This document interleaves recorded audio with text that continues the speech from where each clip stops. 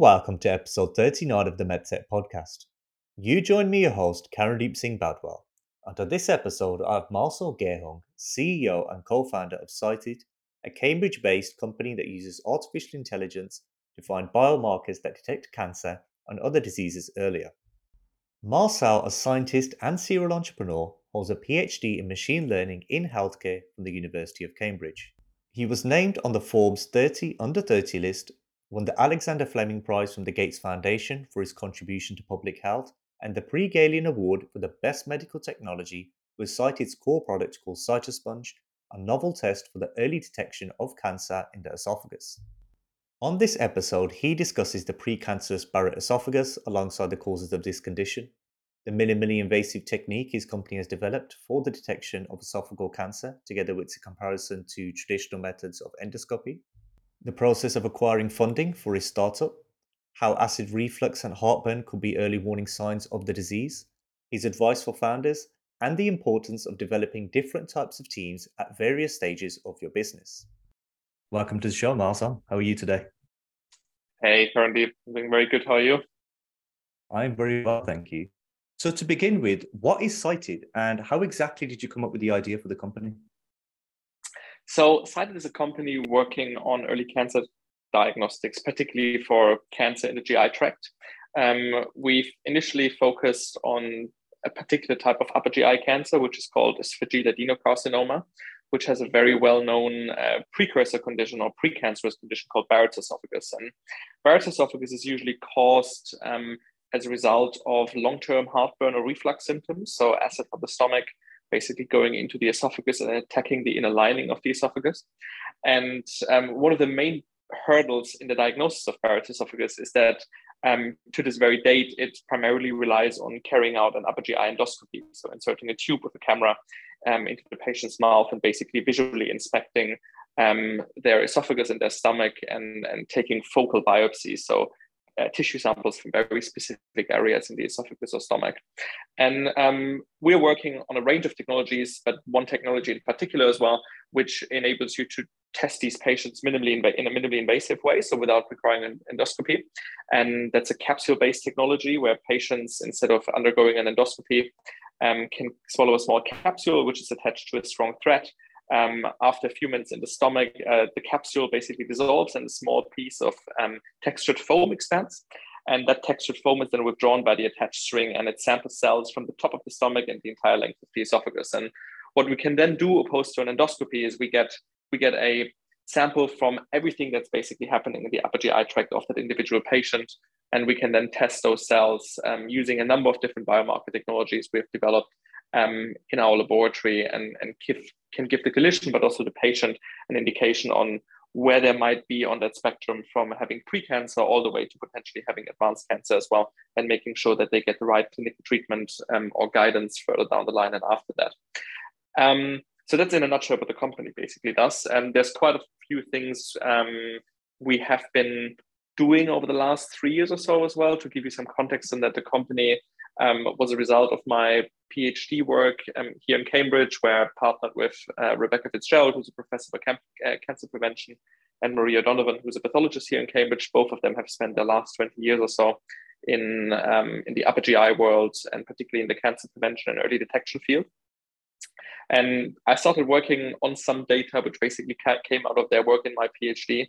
And in 2018 or so, we started to have the first conversations about there being some scope of forming a company around what we've all been working on. And then fast forward in 2020, we actually closed our first seed round, which was led by Morningside Venture Capital, which is based out of Boston as well.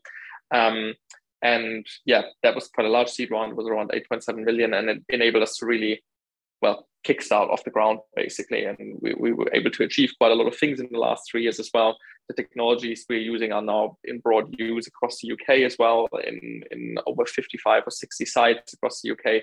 And there's quite a lot of new R&D going on, as I just briefly mentioned before, but also geographical expansion. So it's been an intense and actually quite tight journey over the last 5 years, from the first idea of the company to when we actually started it. But yeah, we are where we are today, essentially. So what exactly were the main challenges that you faced when trying to bring Cytosponge to the market? And was regulatory approval one of those challenges? We actually partnered with a large medtech organization quite early on in that journey.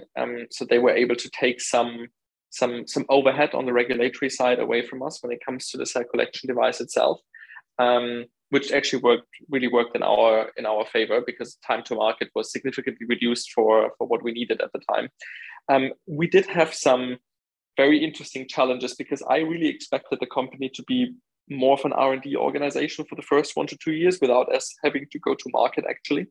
But what happened is, when we started the company, COVID obviously started shortly after that as well. And it resulted in no endoscopies happening more across the country, in England, nor in Scotland, nor in most other countries actually. So we very quickly were approached by a number of national health systems basically on using it to triage waiting lists for patients that are supposed to get an endoscopy, but now can't get an endoscopy, and ideally should receive something that can be done by one healthcare professional in an office-based setting. And conceptually and in clinical trials, that was all set up as well. But your point on regulatory hurdles, it was an interesting one, because we obviously have one regulatory hurdle, which was on the medical device itself. And we also had one on the diagnostic testing in a lab, basically. So within months, we had to come up with a plan on the entire vertically integrated value chain, and how we basically make that happen, without stepping on any toes of any accreditations or certifications that might be required. So one of the ways how we fast tracked it, interestingly, and this was only enabled by the capital we raised in early 2020, was actually acquiring a laboratory instead of building our own one. It would have probably taken us 18 months to get the relevant accreditation in place to really then do clinical testing on routine clinical samples of patients. But yeah, because of the timing of COVID coming together quite nicely, and this is where we ended up acquiring a UK-based laboratory, which enabled us to get all of these accreditations and requirements out of the box, and really then together with the device, which was already CE marked at the time as well, we could, in hindsight, I would probably say we almost went live overnight. But it was very challenging to do it in a very short amount of time, particularly because most of the focus of everyone was around COVID at the time. It wasn't necessarily on, better or faster or earlier oncology diagnostics. So what would you say are the common symptoms of esophageal cancer that people, perhaps, think that this is the time that I should get a test if I start feeling these symptoms? What would you say those are? Yeah, it's an interesting question. I'm obviously not a healthcare professional, so no guidance on that front. But one of the main things which people underestimate is that just long-term heartburn and reflux symptoms, even if they're self-medicated with over-the-counter medications such as Reni or Gaviscon, can cause Barrett's esophagus as a condition. Problems swallowing, indigestion, particularly, as I said, reflux and heartburn are amongst the key symptoms for very early stage disease. And early stage disease doesn't necessarily mean you have cancer already, but it means you might have something precancerous, which can then progress into something that becomes, dysplasia and potentially develops into an actual carcinoma as well.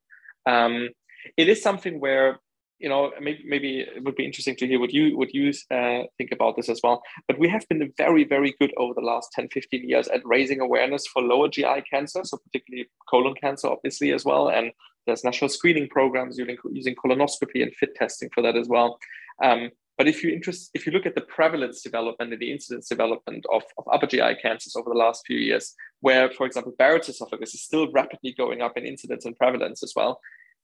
If you go, on the high street and you ask a random person, did you know that heartburn or reflux can actually lead to cancer in the long run as well? They would probably tell you no.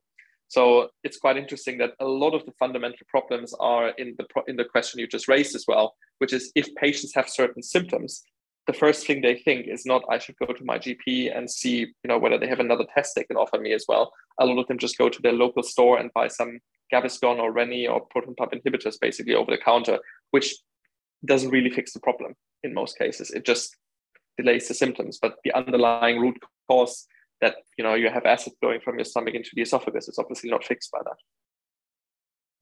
I agree with you. As a lot of people perhaps aren't aware that these symptoms can lead to something like that. They will keep taking the over-the-counter medication and just think, oh, maybe it's their diet or maybe there's something else. until it's like getting Yeah. really, really bad and painful. But then, as we both know, when you're at that stage, it's at that point where, it's not really as curable as it was if you detected it earlier on. No, precisely. Particularly, you say it, particularly with esophageal cancer as well. Most patients actually, unfortunately, present at very late stage disease, which means they can't swallow anymore, which unfortunately often already means that they have a very large tumor sitting somewhere in their esophagus, which most likely has metastasized already as well. So with 5 year or 2 year survivals being less than 20%, and something being right in the middle of your body, where actually there's no innervation of your esophagus, so you don't feel any pain about it. It's just, yeah, it's one of the problems why it has been one of the silent killers alongside certain brain cancers and pancreatic cancers for the last many years. And there also just hasn't been enough prevention or awareness around it in the first place. Not even talking about the tests we're doing as well. It's just the fact that people go to their GP or go to see a doctor if they have a certain symptom profile as well. Yeah. So since you started working in this area, what have you learned about cancer, more specifically esophageal cancer, that you will perhaps say is not so much common knowledge? That's a very interesting question, actually. I think one of the main things, and I will get to the specific question in a second, one of the main things I've learned is that if you work in oncology diagnostics, there's a lot of nice to have diagnostics which people are working on out there as well, which are not going to change the patient pathway in a material way. So they're nice add-ons, basically. They might give some reassurance to the doctor or to the patient, basically. But if something does not truly change patient management for the better, or it really offsets health economics or costs in another place, basically, it's very difficult to get traction in conversations when you actually want to go to market with something like that as well. Even though from a scientific perspective, it sounds cool, or it sounds like it might add value as well. The way how we actually measure value in the real world in a sort of value-based healthcare system, I think in the end is quite constrained. And I think in the very beginning when we started, I walked into this, with a bit of a coming from academia just before that as well, coming from a very innovation-oriented approach into this as well. And not so much, and that, I had to catch up on that quite quickly, not so much from a clinical pathway-driven approach as well, as if it doesn't change patient management or if it doesn't save costs or, few criteria, it will be very unlikely that you can convince someone to actually do it in the real world. I think in specifically to the question as well, is I think it is actually the amount of patients which actually already have the precancerous form is something which most people don't know. Depending on which data sets you look at as well, 1 to 2% of the general population in the Western world actually have Barrett's esophagus, which is actually an insane number. I mean, if we look at other, conditions as well, and how prevalent they are in the general population as well, then 1 to 2% is actually a very, very, very big number as well. Particularly if those patients then have a higher risk to progress to cancer, which is 0.5 to 1% per patient year.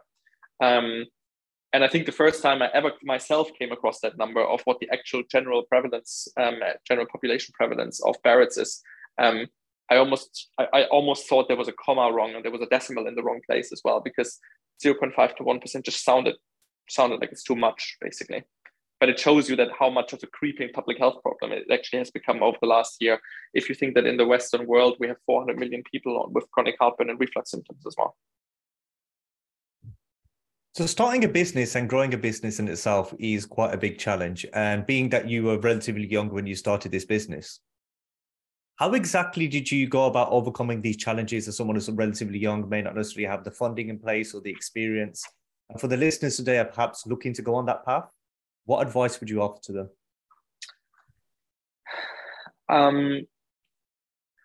I think the advice which I generally give people, and I think co-founders, there's always something where there's obviously different types of founding teams, and I'm sure you have seen this before as well. There's founding teams where one person is leaving academia and the other one stay in academia, or some people have clinical roles and they remain in their full-time clinical roles as well. I think one of the main advices which I'm now giving to myself as well is to make sure that there is a team in place from the very beginning that really helps the person that is ultimately responsible as a CEO and potentially as a founder CEO try and take some weight off their shoulder as well. And it's quite fuzzy actually to define sometimes what that weight is. But it really comes down to how much the founding team is actually involved in the day-to-day running of the company, particularly in the early stages, and how much trust there is as well. In our case, I mean, our founding team is excellent as well. Both of them stayed in their clinical and academic capacities, which is, exactly what is needed from them as well, because that's going to push the company forward as well. But it took me quite some time to build a team within the organization where I can go to bed and wake up in the morning and just have trust in myself, trusting other people, if you see what I mean. So it's just, going to bed and waking up and not worrying what happens in the lab, more than necessary, except if there is something which I should worry about. And building a healthy relationship to that as well is almost something where I would tell anyone is you can't prepare yourself for that as much. It might vary by personality type, and some people might be more resilient to that as well. But you really have to do it to go on the learning journey and understand how your own personality type fits into that role as well. And maybe also that some co-founders don't have to become CEOs of companies either. They can become CTOs, CSOs, chief medical officers, and an external CEO can be brought in as well. I think it's just very important to be able to listen inside oneself and don't get dragged away by, flashy LinkedIn posts about cool things happening in the world as well. And then thinking one has to live up to these posts, because the lived reality of the individual is always going to be completely different, as we all know as well. But it's very often overshadowed by the fact of spending more than 1 or 2 hours on LinkedIn every day as well, and seeing what other people are doing, and then thinking, well, if I now start a company with an idea, I have to be the CEO. Well, no, you don't have to. Like, there's many other ways to build a company as well, and actually being too linear about this as well, and not open enough to really understand what's best for the company in the long run. It probably does more harm to yourself or to oneself before it does harm to the company, but then eventually it will also do harm to the company as well. And I think everyone's constantly learning about themselves and on that journey as well, and so am I. There's not a lot of things I would have done any different, but there's certainly a lot of things which, if there would be something new in the future at some point as well, I would look at it with completely different eyes and say, well, I think this is a necessary evil to be ticked off at this point in time, because otherwise we're going to have problems down the road. Sorry, this was a slightly more long-winded answer, but I think it covers my own experience to some extent. No, I completely agree with you on that point, is because you have to go out and make mistakes to learn. If you don't make those mistakes, you're probably going to make those mistakes much later on in your business, where the impact is going to be much larger than is if you've done it in the early days. So yeah, I completely agree. Yeah. And the second point that you made is hire a team. As an individual, there's only so many things an individual can learn, and there's only so many hours in the day. And if you try to do everything yourself, you're severely limiting yourself. Yeah, no, absolutely.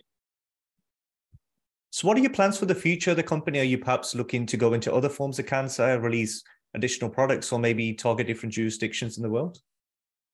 Our main focus is currently on other jurisdictions. The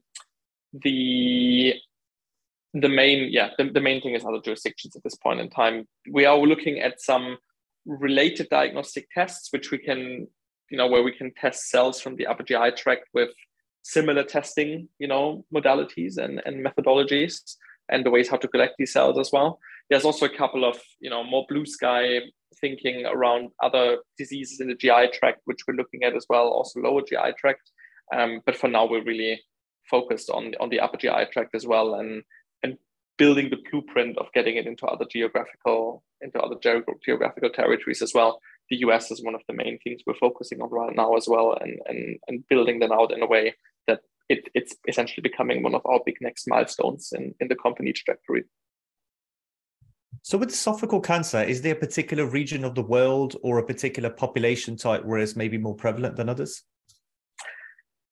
Interestingly, yes. So esophageal cancer has two subtypes. One of them is called squamous cell carcinoma for the interested medical listener, and the other one is esophageal adenocarcinoma.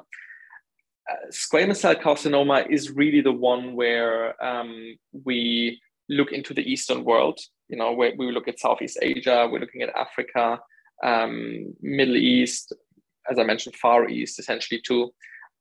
And then we have This was squamous cell carcinoma. And then we have adenocarcinoma, which is really prevalent in the Western world.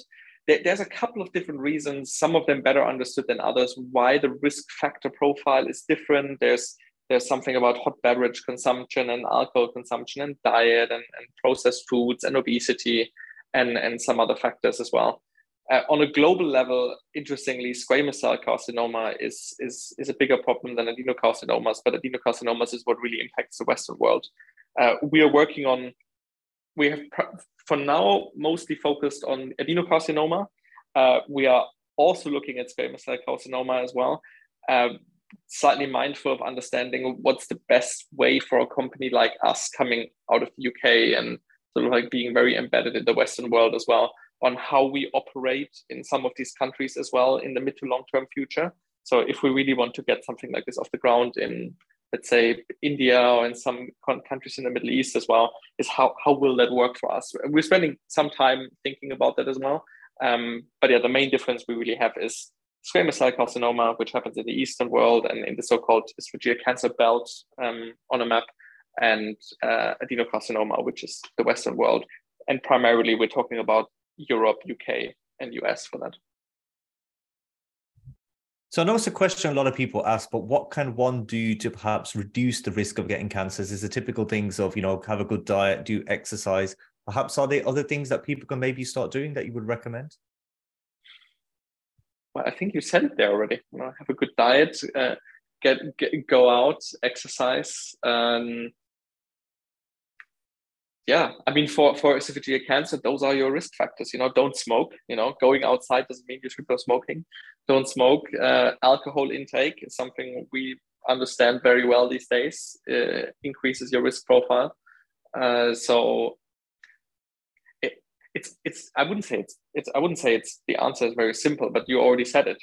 It's the very obvious things as well: exercise, alcohol, diet, smoking.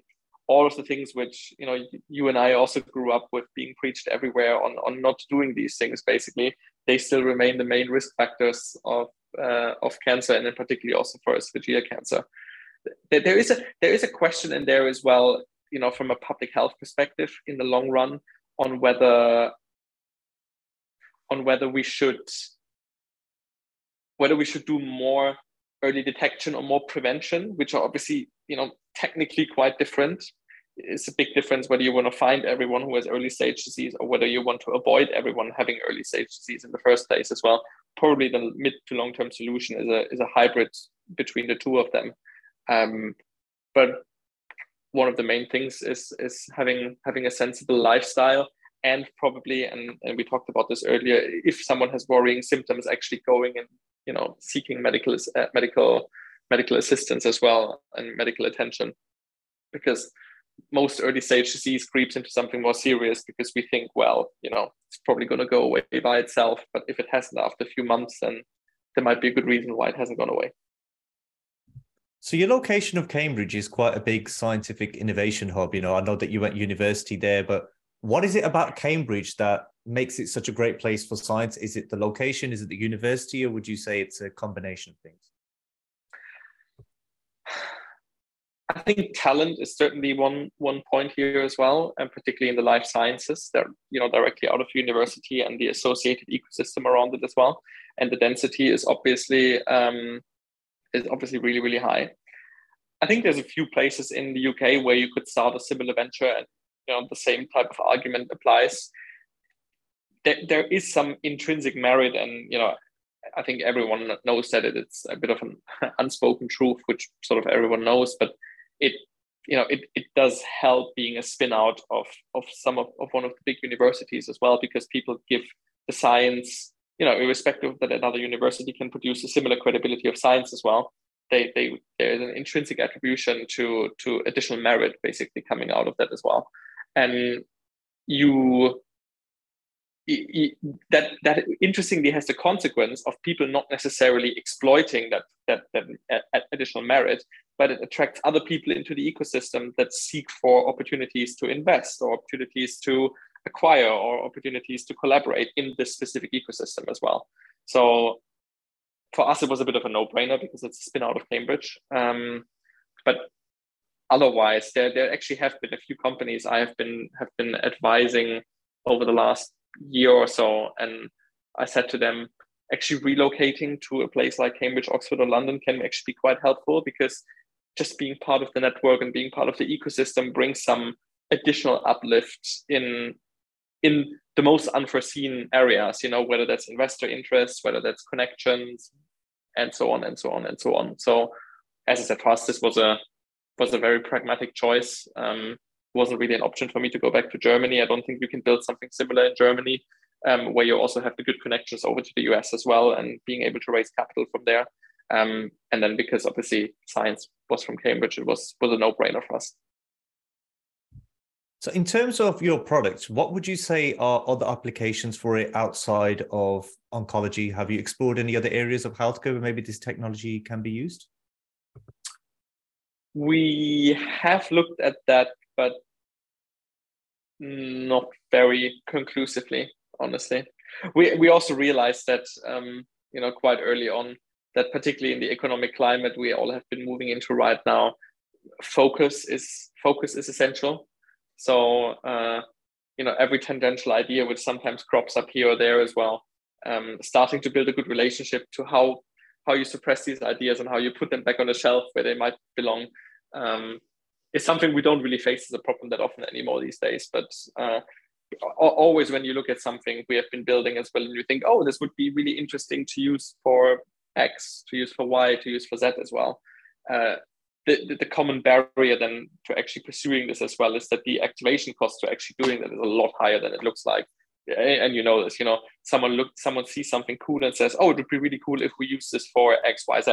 Like, yeah, it would be cool, but is it actually feasible? And can you plot a path from A to Z, and understand all of the hurdles before you go into, jump into the deep end and see whether there might be something out of it as well. So for us, that, we toyed around with ideas, but we never really go close, the execution or actual materialization of them in the first place.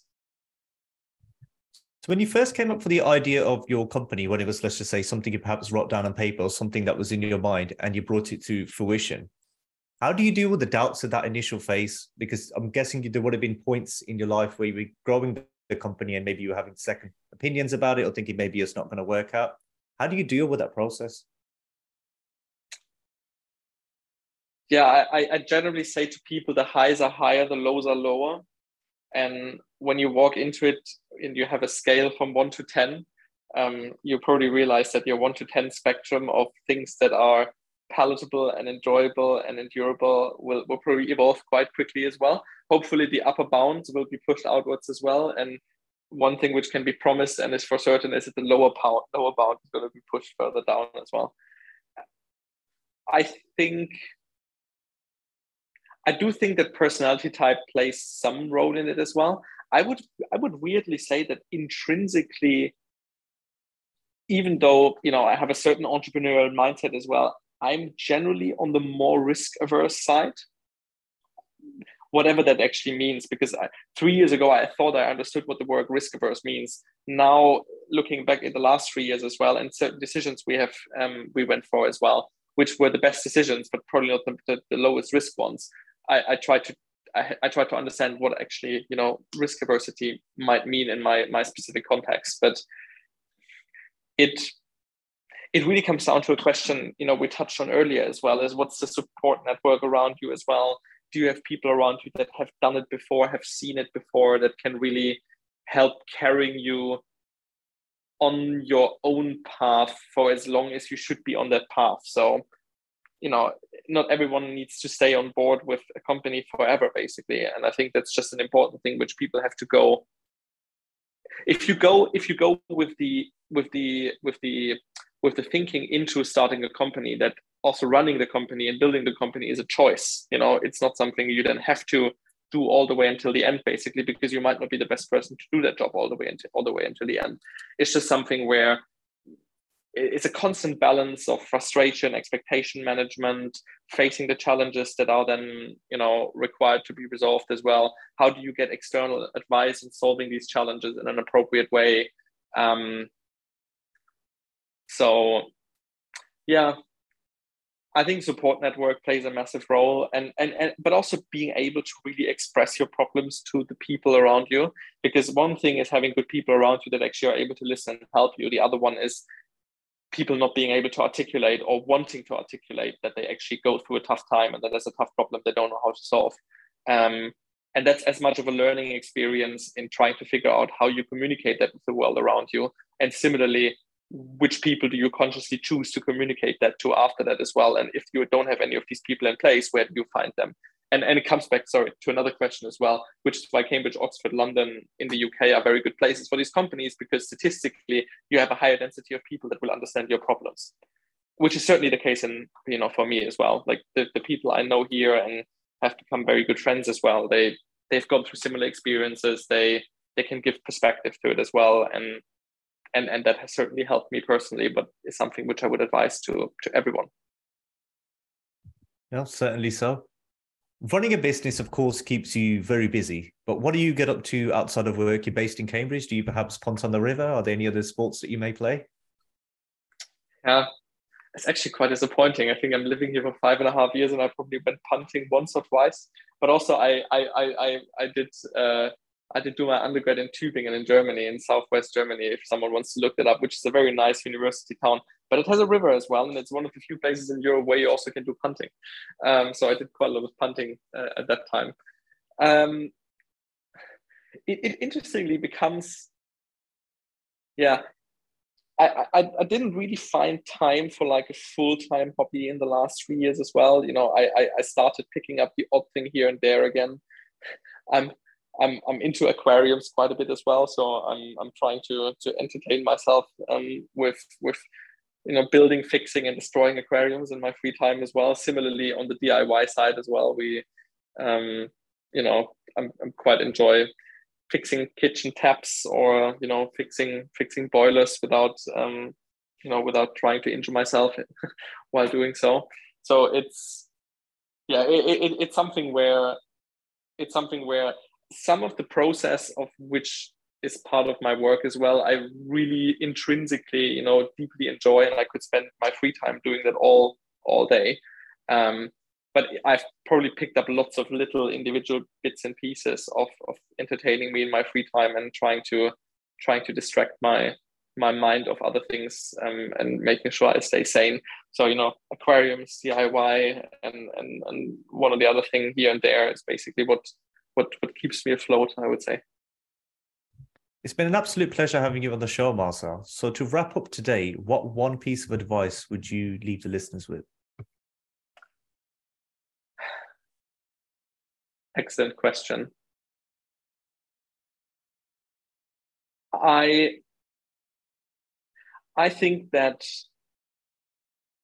people should try, even if they embark on a journey like the one, and this might sound a bit repetitive because it's what you get preached to by many people out there as well, on the internet as well. But it's when people start a job or start working in a job as well, is trying to understand, whether that job is really in line with their core values and core beliefs in the long run as well.